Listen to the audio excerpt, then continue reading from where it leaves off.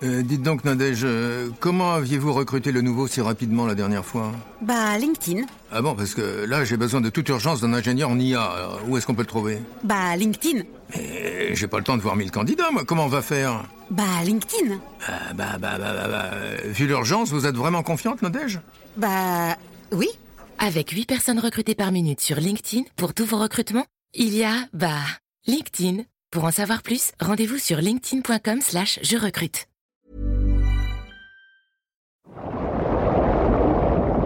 WeCast. My time.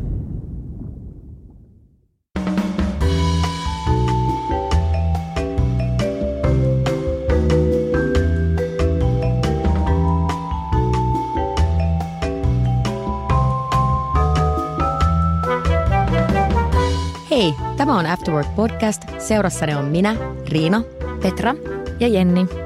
Me tullaan käsittelemään tämän seuraavan puolen tunnin aikana kaikkia aiheita maan ja taivaan välillä. Vähän vakavempia, mutta myöskin kepeitä juttuja tulee meidän seurassa. Tämän puolen tunnin jälkeen sun olo on ehkä vähemmän eksynyt, mutta jos sä oot vielä eksynyt, niin sä ainakin tiedät, että sä et ole yksin. Mutta hei, ihana nähdä teitä. Mitä kuuluu, Petra? Hyvä kuuluu. Paitsi, tiedättekö mitä, Jenni ja Riina? Mä laitoin tänään ensimmäistä kertaa kaulaliinan kaulaan. Eli kesä on ohi. Mä en suostu vielä tuohon, mutta mä oon kyllä samaa mieltä, että tänään oli ensimmäinen aamu, kun oli syksy. Vähän semmoinen fiilis. Jep, ei niinku tarjennut silleen, että olisi teepaita ja takki, vaan piti olla villapaitaa ja kaulaliinaa ja kaikkea. Mulla on kyllä vielä paljaat sääret, mä en suostu. No, mutta noi on upeat sääret, noit voi esitellä vaikka talvellakin. Mä yritin tehdä tämmöisen päätöksen, että koko elokuu ilman housuja. Okei, tämä kuulosti väärältä. Jenni on päättänyt, ihmiset kuunnelkaa, hän on koko elokuun ilman housuja. Siis mun mielestä tämä on loistava. Ihan loistava tämmöinen tempaus. Noitahan on. Nukuyö ulkona, Jenni elokuu ilman housuja. Joo, oli mulla siis alaosa, mutta se ei ollut housut. Joo. Okei, mä tässä sanon aasinsiltana, että mun sokeroi ja kyselee multa aina välillä, että muistiinko mä laittaa pikkuhousut. Se on sitten toinen tarina. Jatketaanko? Ei, mä haluan kuulla lisää. Mäkin haluan kuulla tämän tarinan. Eikö sokeroinnissa pidä just, että siinä ei ole pikkuhousuja? Joo, siis ei ole pikkuhousuja, mutta mä oon vähän semmoinen luonnon lapsi, että jos on kesä ja helle ja mekon alle ei sovi alusvaatteet, niin sit mulla ei ole kaikille tiedoksi. Sitten voitte aina arvutella, että onkohan sillä tänään vai ei.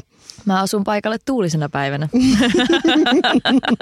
You wish. Niin ei tarvii enää arpoa. Niin no, tuntien muut, niin se varmasti tapahtuu näin. Kyllä. Mutta Jenni, mitä sulle kuuluu? Siis mulla ehkä päällimmäisenä mielessä tällä hetkellä on se, että mun sipsiaddiktioni on revennyt sitä uudelleen. Mä nimittäin on tässä nyt reilun 1,5 viikon sisään ostanut jo 3 pussia sipsejä ja nyt tämä peli ei vetele. Se kuulostaa niin oikeasti ihanan vakavalta. Voitteko tehdä intervention välittömästi, koska tilanne vaikuttaa huolestuttavalta? Ei, 1,5 viikkoa, se on ihan ok. Kuukauden päästä mä tuun ehkä repissä asiasta. Mutta hei Petra, tähän alkuun vähän kosketti tätä mun ensimmäistä aihetta tänään, koska mainitsit syksyn. Ja mä halusin nyt heittää teille ihan heti tämän alkuun. Meillä on yleensä lopussa haaste, mutta mä heitän teille tämmöisen Happy New Syksy-haasteen. Eli syksyhän on monelle, ainakin itselleni, niin enemmän uuden alku kuin uusi vuosi. Silloin aina päätetään, että back to life, back to reality ja nyt mä rupean treenaamaan ja mä rupean tekemään tätä ja otetaan niin kuin kesän jälkeen itsestämme niskasta kiinni. Niin mä ajattelin ihan alkuun, että me kaikki luetellaan 3 asiaa, vähän kuin uuden vuoden lupaukset, mutta Happy New Syksy-lupaus, että mitä me aiotaan luvata tämän syksyn aikana, että me saadaan aikaa tai me muutetaan itsessämme tai elämässämme tai no vähän kuin uuden vuoden lupaukset. Mitä mieltä olette tästä? Sopii. Okay. Mä tiedän heti, mitä mä aion kertoa. No niin. Koska mä tein tuossa kesäloman aikana semmoisia oivalluksia itsestäni ja elämästäni. Ja totesin, että mitä asioita kaipaan elämääni enemmän, joten ne osuu tosi hyvin nyt tähän, mihin mä aion haastaa itseni tänä syksynä. Yksi niistä asioista on nukkua paremmin, mikä ei ole lähtenyt hirveän hyvin liikkeelle, koska on ollut festaria ja on ollut kaiken näköistä. Ja sitten on ollut vähän stressiäkin. Että mä huomaan, että se stressi vaikuttaa mun unenlaatuun tosi paljon. Mikä sua on stressannut?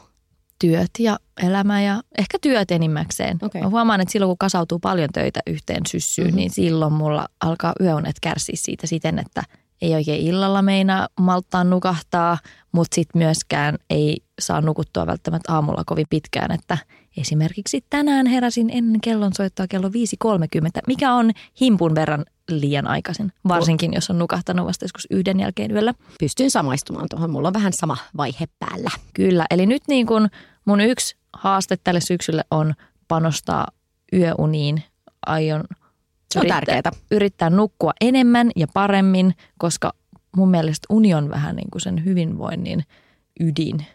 Silloin kun on nukkunut hyvin ja levännyt riittävästi, niin silloin jaksaa ja mieli on parempi. Ja sitten taas jos ei ole nukkunut riittävästi tai nukkuu huonosti, niin se heijastuu niin kuin koko siihen olemiseen ja valveillaoloaikaan myös. Niin se on semmoinen, mihin mä yritän nyt oikeasti tsempata ja panostaa ja saada rauhoitettua mieltä tuolta stressiltä. Kuulostaa hyvältä. Tosi hyvä. Toinen juttu on urheilu, koska mä huomasin siellä lomalla, mä sain siellä levättyä ja mä sain siellä, tai en mä siellä kyllä urheilu, mutta siis sen jälkeen kun mä sain siellä levättyä, mikä niin huomasin sun urheilun?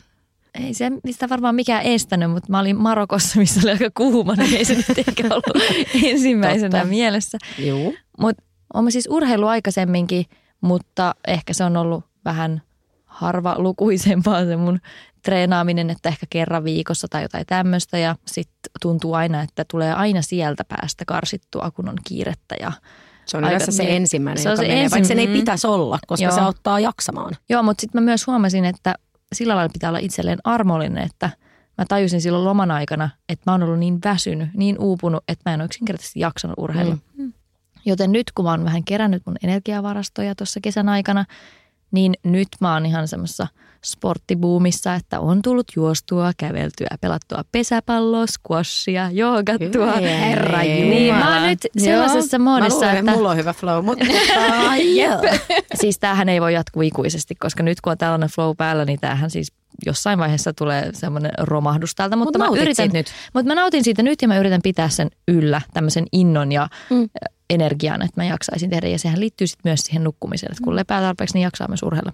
Siis mä ihailen ihmisiä, jotka pystyy treenaamaan tosi säännöllisesti. Että vaikka niillä olisi mikä mayhem omassa elämässä menossa, niin ne silti ne käy salilla tai ne tekee sen oman treenin. Mä en tiedä, miten ne pystyy siihen. Mä luulen, että jotkut ihmiset vaan tarvitsee sen, jotta ne pystyy nollaamaan päätä. Että se on monille ihmisille vaan niin kuin henkisen hyvinvoinnin ja mielenterveyden kannalta niin kuin välttämätöntä. Ei kun siis mulle se on hyvin psyykkinen asia myöskin, että jos mä en urheile, niin mä huomaan, että mä rupean voimaan oikeasti huonosti. Sen takia mä tykkään esimerkiksi lenkkeillä, koska se on mun omaa aikaa.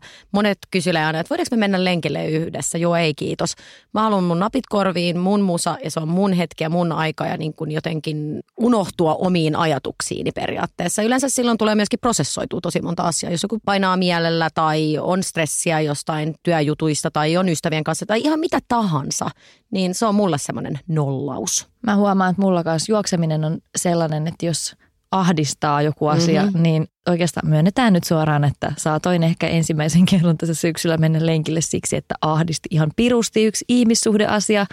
Niin sitten purin sitä siellä. Mutta siitä tuli hyvä tapa ja nyt se on jonkin verran jäänytkin. Mutta nyt mä, ennen kuin sä kysyt yhtään mitään enempää tästä, niin Jenni katsoo mua. Riina, nyt ei enempää tästä. Myöhemmin, ehkä. Ehkä. Se 3. haaste. Haluan lukea enemmän kirjoja. Tämäkin tuli sieltä loman kautta, koska siellä lomalla mulla oli aikaa lukea kirjoja. Mä oon aina ollut semmoinen lukutoukka pienestä pitäen, mutta mä oon huomannut, että just kaiken ton samaisen stressin ja kiireen ja työhässäkän ja muun siinä keskellä, niin lukeminen on ollut myös semmoinen harrastus, mikä on valitettavasti jäänyt. Ja nyt mä oon sitä yrittänyt pitää yllä sen kesän jälkeen. Mä siis luin ihan hulluna viime kesänä. Mä luin niin monta kirjaa ja nyt mä oon ruvennut pitää esimerkiksi porassa. Mulla on aina mukana kirja, että sen kännykän selaamisen sijaan niin mä luen kirjaa. Hyvä. Ja tää on ollut tosi kiva tapa. Ja myöskin se auttaa silloin niin kuin nukkumaan mennessä. Nämä kaikki liittyy jotenkin yhteen.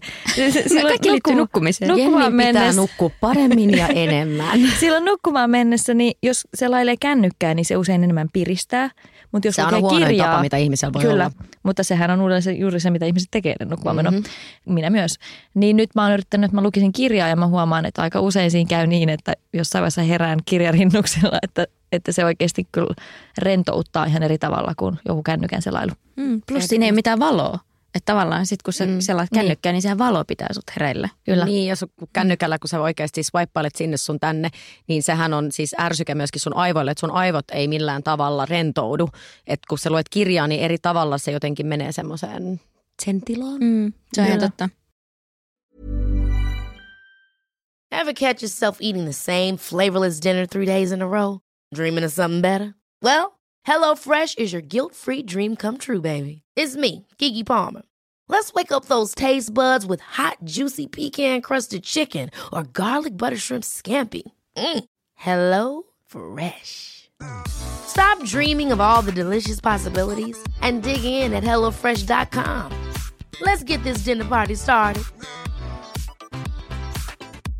This is Paige, the co-host of Giggly Squad, and I want to tell you about a company that I've been loving, Olive & June. Olive & June gives you everything that you need for a salon-quality manicure in one box. And if you break it down, it really comes out to $2 a manicure, which is absolutely insane. It's also so easy to get salon-worthy nails at home with Olive & June. The difference between how your nails used to look when you did them yourself and now with the Mani system is a complete game changer. The best thing about Olive & June, too, is it's a quick dry. Dries in about 1 minute, lasts for 5 days, and full coverage in up to 1 to 2 coats. Visit oliveandjune.com/perfectmani20 for 20% off your first system. That's oliveandjune.com/perfectmani20 for 20% off your first system.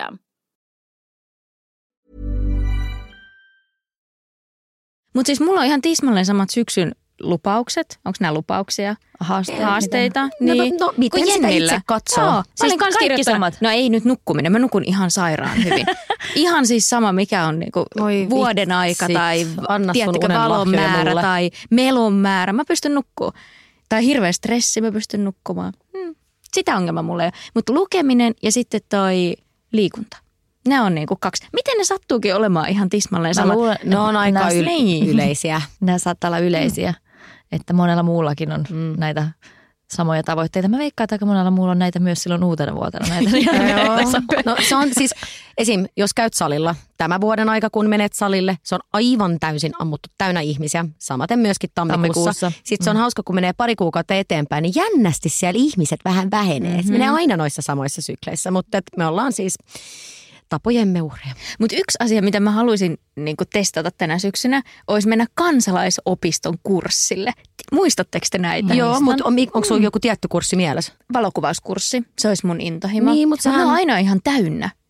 Ne on suosituimpia kursseja varmasti. Ja siellä. ne on aika hyvän hintaisia sillä tavalla, että mä uskon, että ne on senkin takia niin suosittuja. Mutta mä oon joskus lapsena ainakin käynyt jossain käsityökurssilla ja sitten mä olin jossain aikuisbaletissakin kansalaisopiston kautta jossain vaiheessa. Tässä ei niin kauan sitten. Ihana harrastus syksyllä. Se on aika ihana. Mennäänkö? Voidaan mennä. Mä oon harrastanut sitä aikaisemmin, mutta ehkä se voisi olla yksi tänne. Toisaalta mä oon kyllä tosi huono semmoisten sporttijuttujen kanssa, missä pitää sitoutua johonkin tiettyyn kellonaikaan tiettynä päivänä ja sen takia mä en oikeastaan semmoisia harrastakaan. Jep. Okei, noi oli teidän haasteet kautta lupaukset. Kerroks mä mun? Joo. Kerro vaan. No tietenkin mulla oli toi sama treeni, mutta etenkin treeni just hyvinvoinnin takia. Että onhan se ihan kiva, jos tulee timmi, vatsa ja takapuoli ja kaikki siihen niin päälle. Ja kukaan ei voi kieltää, että ne ei treenaisi jotenkin ulkonäköasioiden takia ihan rehellisesti. Mutta enemmän mä haluan keskittyä tänä syksynä just hyvinvoinnin takia ja just se, että no excuses, että sinne mennään sinne lenkille ja sinne mennään sille salille, koska vaikka kuinka ylitse pääsemättömät se tuntuu sillä hetkellä, sulla on niin hyvä fiilis aina sen jälkeen. Ja mä tiedän, mä voin itse siitä niin paljon paremmin fyysisesti ja psyykkisesti ja mä nukun silloin paremmin ja mä syön paremmin ja kaikki oikeasti ja stressinhallintakyky ja kaikki toi. Niin vaan mulla toimii paremmin silloin, kun mä pääsen urheilemaan. Tiedättekö te mitä? Me tarvitaan personal trainer ihan selkeästi. Siis mulla on ollut personal trainer ja siitä ei ollut kyllä mitään hyötyä. Tai on ollut 2 kertaa. Toisella kerralla siitä oli hyötyä, toisella kerralla ei. Mikä oli ero? Oliko se toinen hyvä vai toinen huono? No ei, kun siis molemmat oli varmaan ihan hyviä, mutta mä olin ihan erilaisessa mindsetissä silloin toisella kerralla. Niin. Silloin mua ei kiinnostanut salitreenaaminen yhtään, eikä se PT myöskään saanut mua innostettua siitä. No ylläri, että se ei voinut pakottaa sua tykkäämään salitreenistä. Ei, siis se oli aivan farssi se koko mun salitreeni. No siis yksi ote siltä ajalta oli muun muassa sellainen, että rupesin itkemään siellä salilla, koska se pisti mulle se PT niin Kauheeta. Niin kovat painot Smith-kyykyssä, että mulla oli semmoinen olo, että nyt mä romahdan. Ja sä romahdit henkisesti.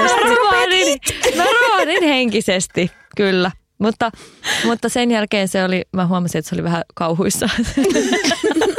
Mä voin kuvitella. Se on varmaan pahin juttu, ja mitä voit Saatko kysyä, se oli mies? Kyllä. Eli oli itkevä nainen salilla. Oli ihanaa. Kyseessä oli sen erittäin komea mies. Siis mä oon myöhemmin kuullut, kun mä satuin sitten vuosia myöhemmin sattumalta ystävystymään siellä salilla työskennelleen yhden tytön kanssa, niin se sanoi mulle myöhemmin, että aina kun sä tulit sen sun PT:n kanssa sinne, niin koko henkilökunnan kaikki naiset oli silleen, että nyt se tuli se komea PT. Mutta joo, mä sitten romahdin ja itkin sen edessä. Että Ei tullut treffejä. No se ehkä vähän koko homma lähti. Voi ei. Yes. No niin, eli sä et pystynyt oikeasti keskittyä sen treeneihin, koska... Ei, se ei ollut siitä kiinni. Siis okei, nyt tulee tunnustus. No Jenni, kerro. No siis sehän saattoi mennä silleen, että me oikeastaan tavattiin Tinderissä. Siis voiko sitäkin kautta saada PT? No hei, huikeeta. Näköjään. Siis meillä tuli matchi Tinderissä ja me ruvettiin juttelemaan. Ja anteeksi mä keskitän, mutta pakko sanoa, että Jenni on niin kuin siis taitavin Tinderin käyttäjä, jota tunnen. Se käyttää sitä siis, se ei ole pelkkään deittailua, vaan se löytää niin kuin sieltä avun kaikkeen elämään. Kyllä. Siis hirveän monikäyttöinen sovellus. Anteeksi, jatka. Mä en ole siis paljastanut tätä oikein juuri kellekään tai missään, vain mun läheisimmät ystävät tietää ja ehkä mun saatoin kertoa tästä vähän kaunistelun version mun ex-poikaystävälle. Ihan hyvä päätös. Ja nytkään tätä ei saa kukaan muu tietää. Ei kerrota kellekään tämän ringin ulkopuolelle, eihän. Eli se on meidän kaikkien salaisuus nyt. Meidän kaikkien 3 ja muiden salaisuus. Maailman. Joo, niin siis aloimme jutella ja huomasimme siinä vaiheessa sitten jossain vaiheessa, ainakin minä huomasin, että musta tuntui, että tässä ei nyt ehkä ole sellaista oikeanlaista kemiaa, vaikka hän olikin tosi komea. Ja sitten mä jotenkin ehkä ilmaisin sen hänelle, niin sitten hän oli se, että okei. No, mutta mites tarvitsit se personal traineri? Ja sitten... Sitten mä olin silleen, että no itse asiassa niin kyllähän tässä on ollut mielessä, että pitäisi ruveta treenaa, että no riippuu vähän, että minkälaiset hinnastot sulla on ja minkälaista palvelua sä tarjoat. Ja sitten me oikeasti sovittiin siis niin personal trainer tapaaminen ja siis no se oli meidän ensi tapaaminen ja tavallaan me tavattiin Tinderin kautta, että oli tavallaan Tinder-treffit, mutta se oli hyvin niinku pro-meno, että hän oli oli tosi ammattimainen ja niinku siinä ei ollut mitään sellaista niinku pelailua niinku siinä tilanteessa. Oli. Joo. Mutta joo, siitä alkoi siis personal training suhde. Kova. Kyllä. 3 kuukautta me käytiin yhdessä treenaamassa joka viikko. Kova. Ei mulla muuta lisättävää tähän. Mutta siis en mä sitten sinne salille kyllä jäänyt, että tulokset oli heikot, mutta häntä oli ilo katsella. Mutta siis ainakin jotain jäi käteen. Hyvä. Kyllä. Mutta Riina, mitkä oli ne sun syksyn haasteet? Ensimmäinenhän oli tämä treenaaminen. Sitten toinen on olla paremmin ja aktiivisemmin yhteydessä ystäviin ja etenkin ulkomailla asuviin sekä sukulaisiin. Mulla on hirveästi ystäviä ulkomailla, koska kuten edellisessä jaksossa mainitsin, että olen asunut vähän siellä sun täällä, niin huomaan, että välilläni jää se yhteyden pitäminen ja siitä tulee aina huono omatunto ja mulla on parhaita ystäviä, jotka asuu ulkomailla ja myöskin sukulaiset, koska mulla aina valitetaan sitä, että Riina sä oot niin kiireinen ja sitä sun tätä ja näin ja mun työ on semmoinen ja mulla on myöskin hyvin aktiivinen sosiaalinen elämä, niin mä poden siitä kyllä huonoa omatuntoa, mutta toisaalta se on mun elämä ja kyllä mä yritän aina tehdä aikaa kaikille, mutta mun sukulaiset on myöskin semmoisia, että ilmoitetaan 2 päivää ennen. Pääset sä tähän? Juu ei, että 2 viikkoa ennen mieluiten niin kuin minimi se varoitusaika. Mä tiedän, onko teillä tämmöisiä fiiliksiä? Mihin ne sut kutsuu? Pääset sä tähän? No esimerkiksi mun täti, no siis rakas tätini, niin hän on semmoinen, että se ei nyt ihan ajattele sitä, että ihmisillä on elämä. Niin kuulostaa kivalta tädillä. Siis mitä, onko ihmisillä mukaan elämää suvun ulkopuolella? En siis tiedä. Sukuhan on tärkein. Niin. Joo. Vai mun sukulaiset rakastamaan tämän jälkeen. Niin siis on kyllä samaa mieltä, mutta enemmänkin siis se, että hän aina voi ilmoittaa, että esim. Serkkuni synttärikutsut on sunnuntaina. Et no joo, ei siis ole mitään mukaan viikonloppusuunnitelmia. Mä oon kuitenkin 31 sinkku. Viikonloppuna on suunnitelmia.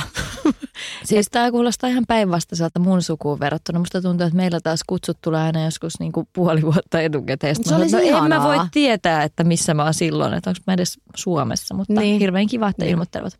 Mutta kyllä mä yritän nyt enemmän vähän tehdä kaikille aikaa, kuitenkin unohtamatta itseäni. Että ei kaikkialle voi venyä, mutta jotenkin ehkä ottaa mun läheiset enemmän huomioon. Alkuvuosi on ollut aika rankka, niin tuntuu, että jossain vaiheessa mä oon ehkä laiminlyönyt muita, koska ne on joutunut keskittyä itseensä, vaikka se kuulostaa tosi itsekkäältä, mutta mulla ei siinä vaiheessa oikeasti ollut mitään vaihtoehtoa.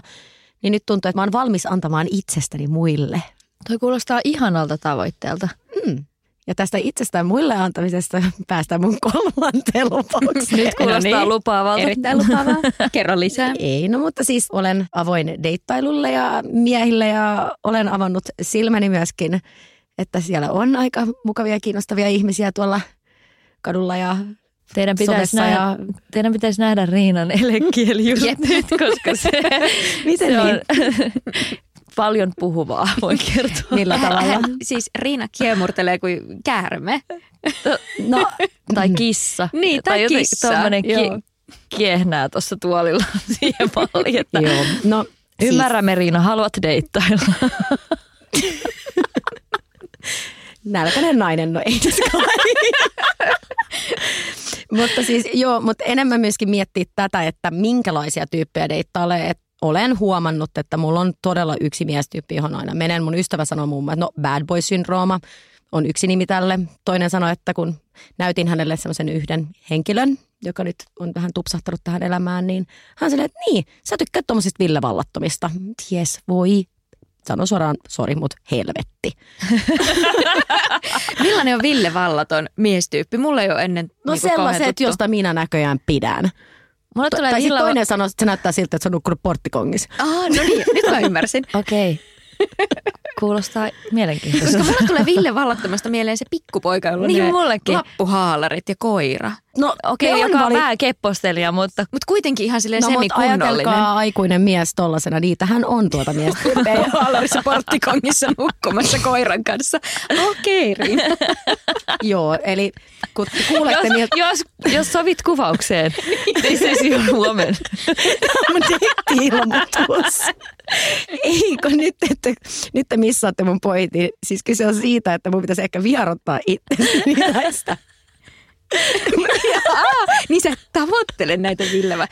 Ei, kun ne aina tulee mun elämään ja mä jostain syystä tunnen vaan vetoa selmosia ja mä en tiedä mikä mua vaivaa. Siis komento takaisin Ville Vallattoman, älkää ottako yhteyttä Riinaan. No se riippuu vähän mitä etsii. Ei nyt kai. Mutta joo, olen huomannut ja vähän aina tämä, että break the pattern ja kato, repeating the pattern. Tässä ollaan. Mutta juu, avaa silmät ja katso ehkä myöskin muualle kuin sinne, minne yleensä katsot. Näin. Hyvä. Eli tästä on nyt hyvä aloittaa syksy ja mä oon sitä mieltä, että nyt me voidaan kaikki skoolata ja toivottaa toisillemme Happy New Syksy. Kipis. Ja mun mielestä olisi myöskin hauskaa nyt kuulla, mitä te kuulijat olette miettinyt syksyn haasteisiin tai tavoitteisiin. Ja jos te haluatte, te voitte myöskin lähettää meille sähköpostia.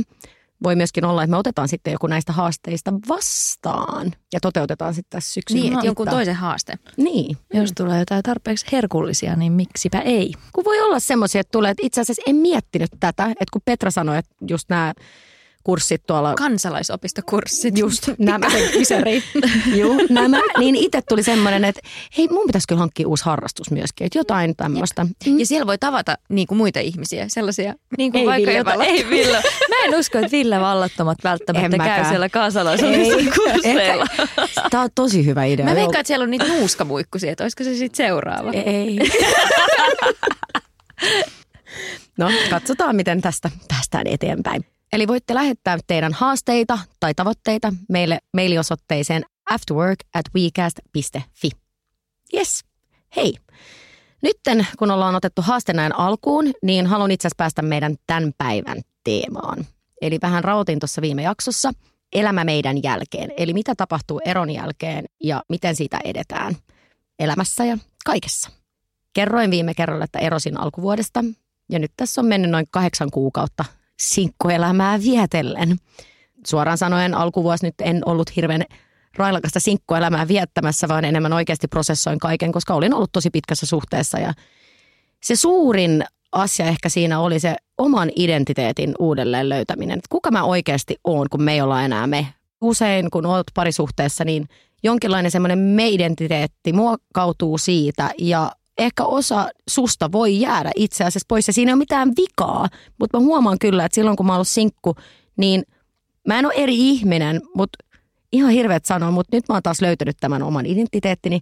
Tämä on ihan huikea tyyppi ja mä tykkään tästä ihmisestä enemmän, mutta siinä on ehkä kyse, että oliko mä sitten oikein henkilön kanssa.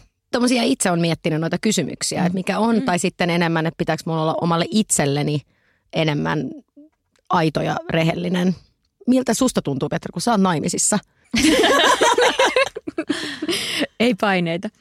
Tarkoitat sä, että miltä musta tuntuu, että onko mä oma itteni vai? Niin, siis onhan sitä aina oma itsensä. Niin. Ja tietenkin sitä on erilainen, kun on parisuhteessa tai sitten kun on sinkkuna. Totta kai. Mutta onko sulla semmoinen tunne, että sä oot koko ajan ollut niin kuin siitä asti, kun te tapasitte, niin tiettyhän sitä nyt muuttuu vuosien varrella, mutta... Siis siitä lähtien, kun me tavattiin mun aviomiehen kanssa, niin mulla on ollut semmoinen fiilis, että mä voin olla täysin 100% sitä, mitä mä oon. Että mä oon ensimmäistä kertaa semmoisessa parisuhteessa, että mä voin olla oma itseni. Mun ei tarvitse jättää mitään pois, eikä mun tarvitse niin kuin esittää yhtään mitään missään tilanteessa. No ei mullakaan, mutta että jotenkin tuntuu, että miten sä nyt sanois, että kyllä mulla oli sama. Ei siitä ole kyse, vaan jostain syystä mä aina menetän osan itseäni ja mä en tiedä mikä se on. Mutta totta kai, jos sä jaat elämän jonkun toisen kanssa, niin kyllähän siinä väkisinkin varmasti jotain jää pois. Niin ja sitten se on kuitenkin jatkuvaa kompromissien tekemistä, koska sä jaat sen elämän toisen kanssa, jolloin sä et voi ajatella pelkästään itseään ja omia tarpeita ja omia haluja kaikissa arkisissa päätöksissä, vaan silloin sä otat sitä toista huomioon. Niinpä. Ja totta kai se myös muokkaa sitä. Ja eri ihmiset tuo ihmisissä esiin eri piirteitä. Eli mä oon ainakin huomannut, että mun kokemuksen mukaan mun elämässä parhaat parisuhteet on ollut niitä, joissa se toinen omalla olemisellaan onnistuu nostamaan musta pintaan niitä semmoisia parhaita puolia. Että sitten on ollut myös semmoisia parisuhteita, missä tuntuu, että nostamme toisissamme esiin juuri ne kaikkein huonoimmat piirteet ja silloin se on aika haastavaa olla toisen kanssa suhteessa. Silloin se on ehkä enemmänkin, että pitäisikö tässä suhteessa edes olla. Niin. Mikä, Riina, on ollut sulle semmoinen, niin kuin mistä sä oot tunnistanut, että nyt sä oot taas oma itsesi? Tai osaat sä sanoa vaikka jotain yksittäistä juttua, että mistä sulla on tullut toi fiilis? Ehkä siis edellinen kerta, kun olin sinkku, nyt 6,5 vuotta sitten, niin olin ollut myöskin silloin siis, olin vuoden sinkku ja olin ollut 5 vuotta parisuhteessa. Periaatteessa mähän olen seurustellut 11 vuotta putkea, jos ei lasketa sitä yhtä sinkkuvuotta siinä välissä. Niin mun koko 20 meni parisuhteessa. Ja nehän on tosi tärkeitä vuosia, milloin sun oma identiteetti myöskin muokkautuu. Ja silloin, kun olin viimeksi sinkku, niin se on enemmänkin se tunne ja ehkä tietyllä tavalla itsevarmuus. Se, että mä pärjään itse ja minä olen minä ja mä oon ehkä myöskin seurustellut aina semmoisten miesten kanssa, jolla on ehkä aika iso ego. Tai en tarkoita huonolla, mutta että tietyllä tavalla, että jää sitten aina, että no hän on tämä ja mä nyt härmään tässä sivussa jotain omia juttujani ja nyt se on niin siisti tunne, kun mä seison mun omilla jaloilla ja mitä mä teen on tärkeitä ja se vaikuttaa tietyllä tavalla itsetuntoon ja se on ehkä se, joka on se suurin asia. Sanoisin, miksi se on semmoinen fiilis, että nyt mä oon minä. Niin, toi on tosi hyvä oivallus ja semmoinen pohdinta, että sitten tossahan sä huomaat tommosen tutun kaava, mikä sulla on sitten ehkä miesten suhteen, että... Ville Valaton.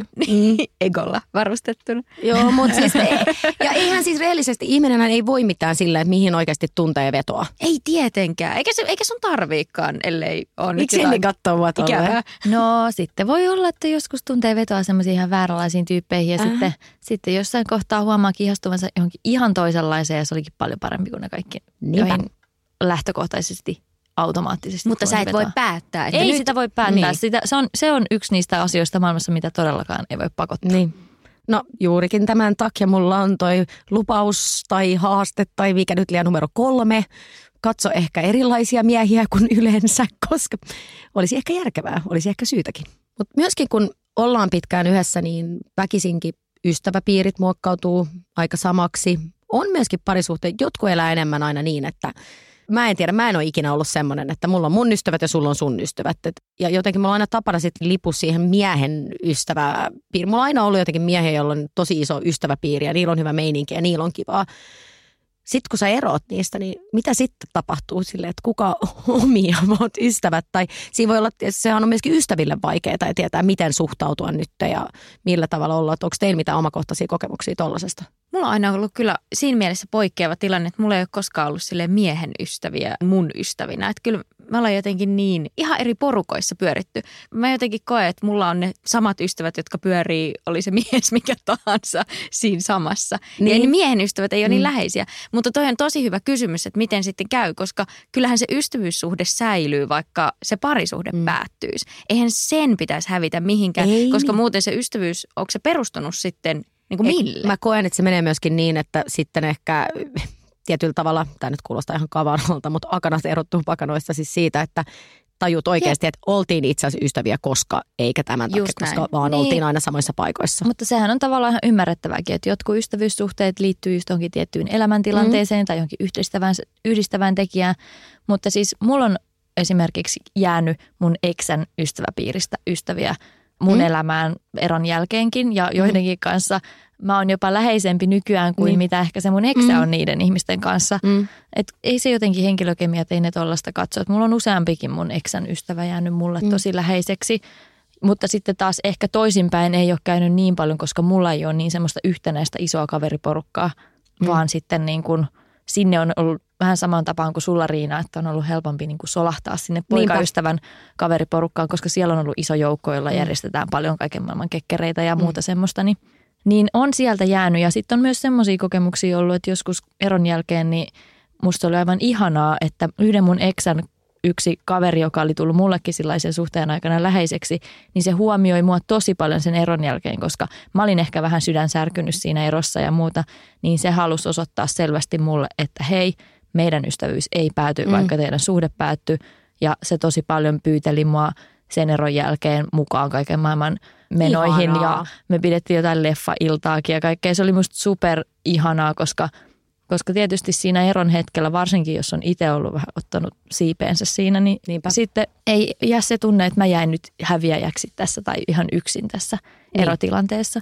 Mutta voiko se olla vahingollista tavallaan, että jos yrittää päästä siitä toisesta yli ja sitten kuitenkin hengailee niiden eksän ystävien tai samojen ihmisten kanssa, niin voiko siinä tulla vähän semmoinen, että apua, mä en nyt pääse tästä loopista eteenpäin? Mä oon sitä mieltä, että toi on vähän, siis just itselläni, että edellisestä suhteesta, niin silloin ennen nyt tätä edellistä eroa, niin on mulla sieltä jäänyt tosi ihania ihmisiä mun elämään. Ja samaten tässä, että se on ehkä aina se alku on vaikeinta ehkä, koska just kaikki miettii, että miten nyt tässä toimia ja olla ja niin poispäin. Ja sehän, vaikka niin kuin itse se ero sattuu, niin onhan se myöskin niille läheisille ympärillä tosi hämmentävää ja ei se ole heillekään helppoa. Ja mä en ikinä halunnut vaati keneltäkään ja mun mielestä ei mitään semmoista, että sinä otat tämän puolen ja sinä otat tämän puolen, ei todellakaan.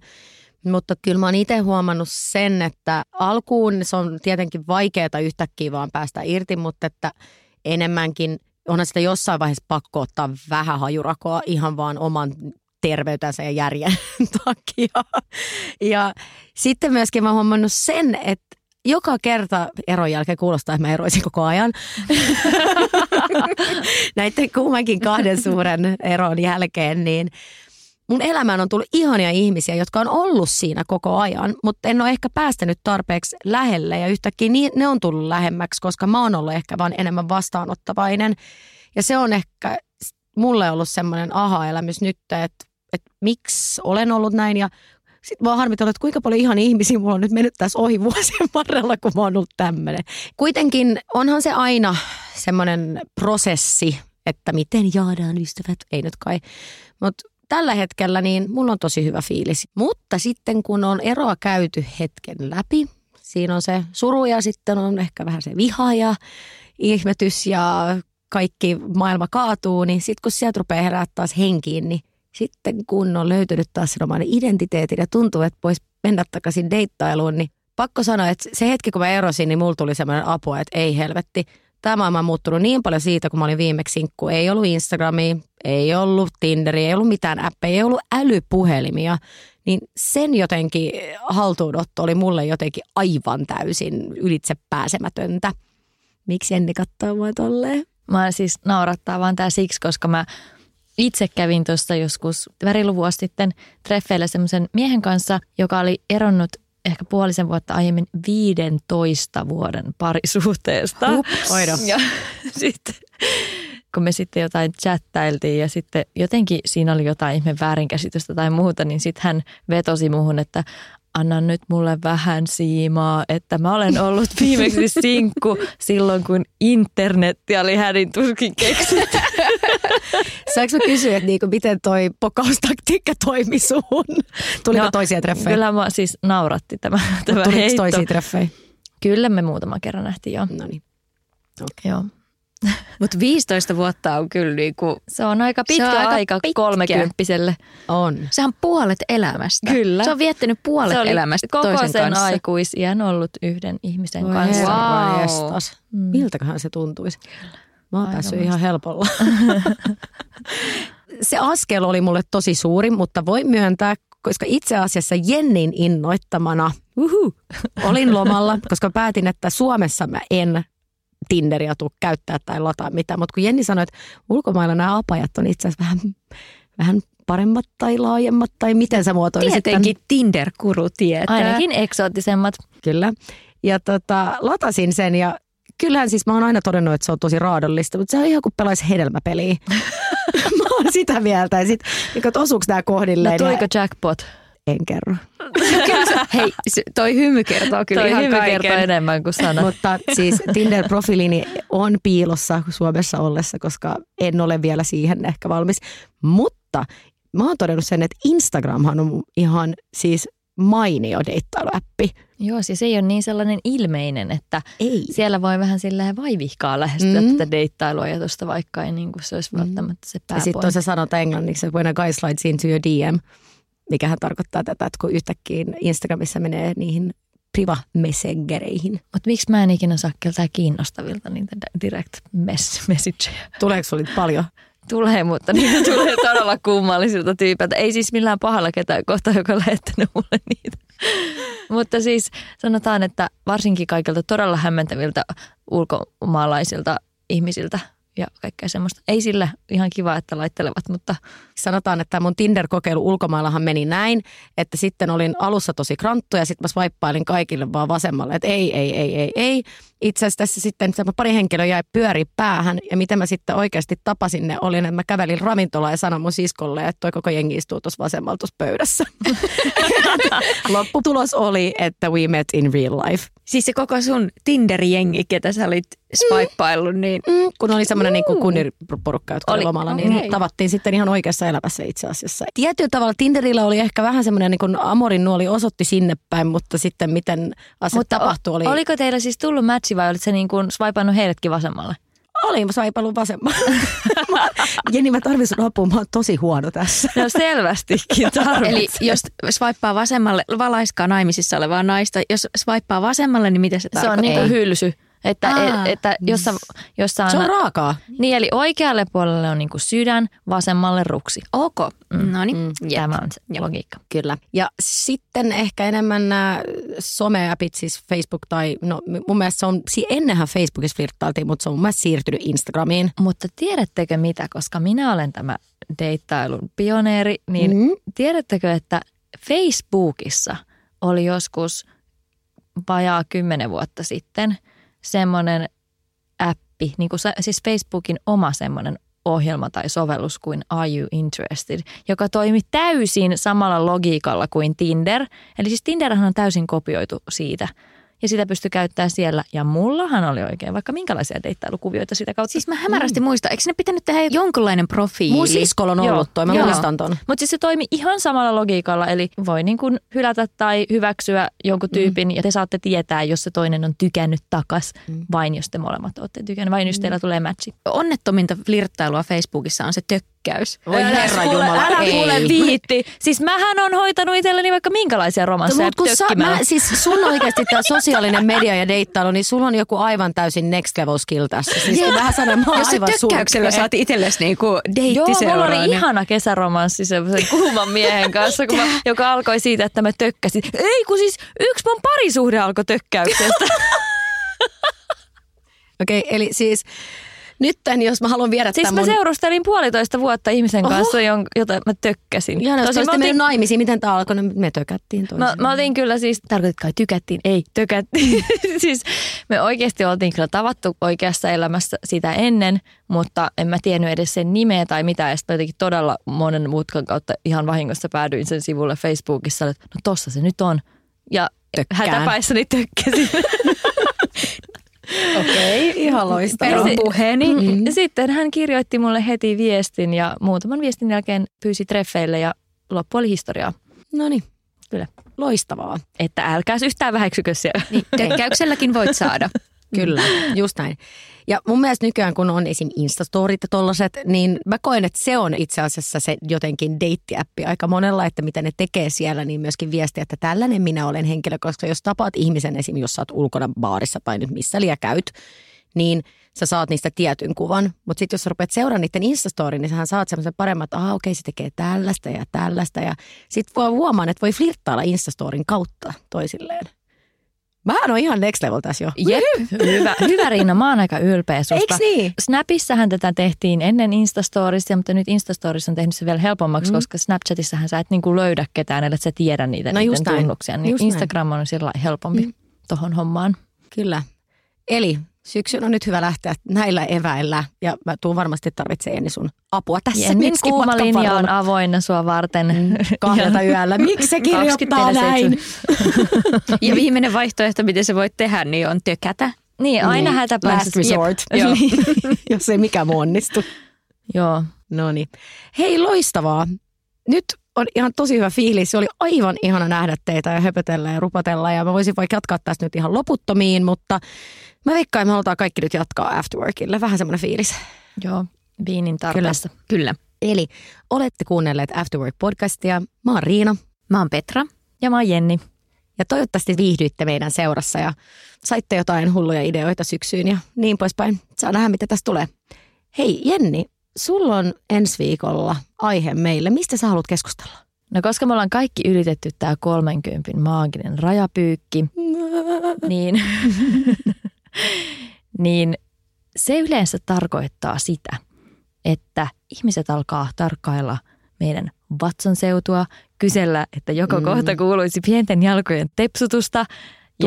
Anteeksi mä keskeytän, mutta tuleeko teille vastaan nykyään kaikki Insta-mainokset ja Facebook-mainokset? Ei tule enää tätä raskaustesti-juttua, vaan tulee, että ovuloitko. Mä saan tommosia ovulaatiotesti. Joo, kyllä. Ja siis Facebookin newsfeedhän on täynnä pelkkiä vauva-uutisia. Mutta siis niin, eli haluaisin puhua tämmöisistä niin kuin teemasta vauvattomuus ja se, että onko sellaisista aiheista sopivaa udella muilta, koska mä ainakin olen saanut tosi tökeröitä kyselyitä välillä aina näistä teemoista, niin siitä ajattelin jutella teidän kanssa ensi viikolla. Hyvä. Eli lähdetäänkö afterworkille? Lähdetään. Yeah. Ciao.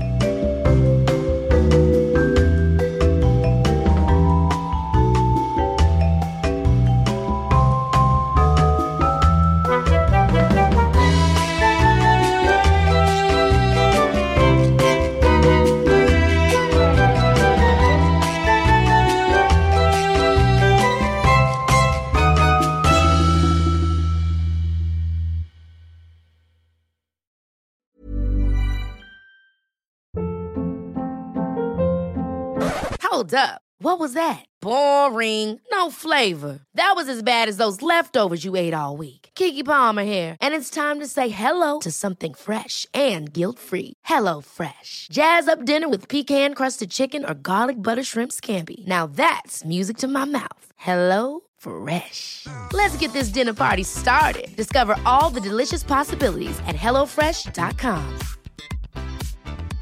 Even when we're on a budget, we still deserve nice things. Quince is a place to scoop up stunning high-end goods for 50 to 80% less than similar brands. They have buttery soft cashmere sweaters starting at $50, luxurious Italian leather bags, and so much more. Plus, Quince only works with factories that use safe, ethical, and responsible manufacturing. Get the high-end goods you'll love without the high price tag with Quince. Go to quince.com/style for free shipping and 365-day returns.